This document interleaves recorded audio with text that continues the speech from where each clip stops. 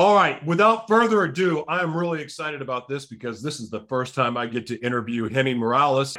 Henning, can you walk us through the moment you first envisioned Dirt Merchants films? What was the driving force that motivated you to bring it to life? Back in the day when I was exposed to these super high-powered motivational masters, who completely transformed my way of thinking, and then the adventure that I went on once that happened, it was every day it was, this is a movie, this is a movie, this is a movie someday, right? One of the defining features of Dirt Merchants films has been the unique thematic elements it brings to filmmaking. Can you talk about how this characteristic theme was decided and how you've managed to weave it into your films? Well, since the beginning, when I first started telling these stories, the actual stories were the genesis of the development of these stories was back in the day. We used to motivate each other to keep our attitudes positive. Our little sales organization that we had back when I was just a teenager, and we used to tell stories about what happened to us in the field with our customers and the rejection that we were experiencing, and the insane results of some of the reactions to those rejections, and the victories and the prizes we would win when we hit our goals. And ever since those early days, I got hooked on personal development. I got hooked on positive thinking. I got hooked on storytelling and sharing with people a way that they could think differently and feel better. And to me, before I got in this world of personal development, this world of self-improvement, I didn't even know that anything like that existed.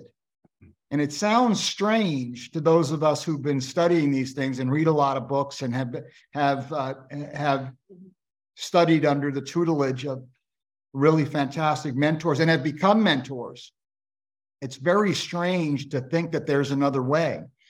So when it came time to start making these movies, which actually sprung from the stories that we would tell, and when it came time to making these films, we made a decision. When I say we, it was a group effort, because as those of you who were around in the beginning, I was very reluctant to even get into the movie business. I was not going to make movies. I know how to speak. I can speak publicly. I was taught by the best, and I'm pretty good at it. And with a little practice, I could become great at it. And that's what I'm going to do. I'm going to go speak. I'm not going to mess around with movies. And the main reason wasn't that I don't love movies, and it wasn't that I don't love the storytelling process in movies. It was that I know how much work it takes to become great at this discipline. Anytime you're involved in a creative discipline, it took me 10 years to learn how to speak publicly the proper way. 10 years of studying under the best people. So, how long does a doctor, study before they can operate on someone? 10 years probably. How many years does a lawyer need to go to school before they can actually try a case? Probably 4 + 3 plus an internship. My point is that I knew it would take a monumental effort to become great at filmmaking, and that's why I was reluctant to do it. So the team that I surrounded myself with encouraged me to do it. Those people being Ken Levine and Michael Selzman, and Ash was one of those people. Andrew Lane was one of those people. Mark Jackson won 3 Super Bowls, was part of that group who encouraged me at the very beginning. And some of my friends from back in the day, from the people who were with me at the beginning of this journey, like Teddy and like Susie Q and Anthony and Joe, and a lot of the people that were with me back when it was all happening encouraged us to make movies out of this. So it was a group effort. And I said, well, if we're going to make these movies, let's do it in a way that's first of all, want to be different. You always want to be different. And any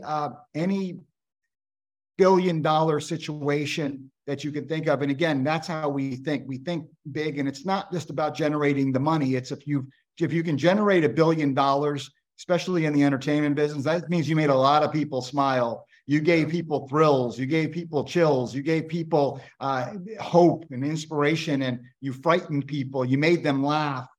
You left them better than you found them. Hopefully, if you're in that $1 billion category, really, it's bar none. There's no real exceptions to that. And every genre has its audience, and every genre has its purpose. But if we're going to be in that category, if we're going to be joining that category, then we must do something different. Marvel did it with the comics, and you have Marvel and DC, and there aren't any others really that do it with the comics. The Fast and Furious, although it's not my cup of tea, they did it with the cars. I mean, they got, by the time the 7th or 8th movie came out and the car started flying, I said, what is this? This is another version of, I don't know what this is, right? And the car has a parachute, and the guy's jumping from the car to the parachute to the plane. What the hell is this, right?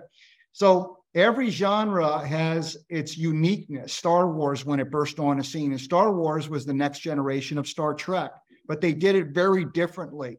And if you look at the Harry Potters, very unique styles, the Lord of the Rings, again, something totally, you can go all the way this way, all the way that way, all the way up, down, and see the differences of these franchises. And I said, if we're going to do this, we're going to do it differently.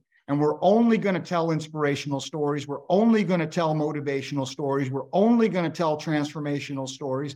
And we're only going to do things that are based on the reality of here and now, what we can relate to now. I understand there's a reality in the future. And by the time the future comes, the new reality will be what's coming. This is 50 years ago, probably what we're doing now.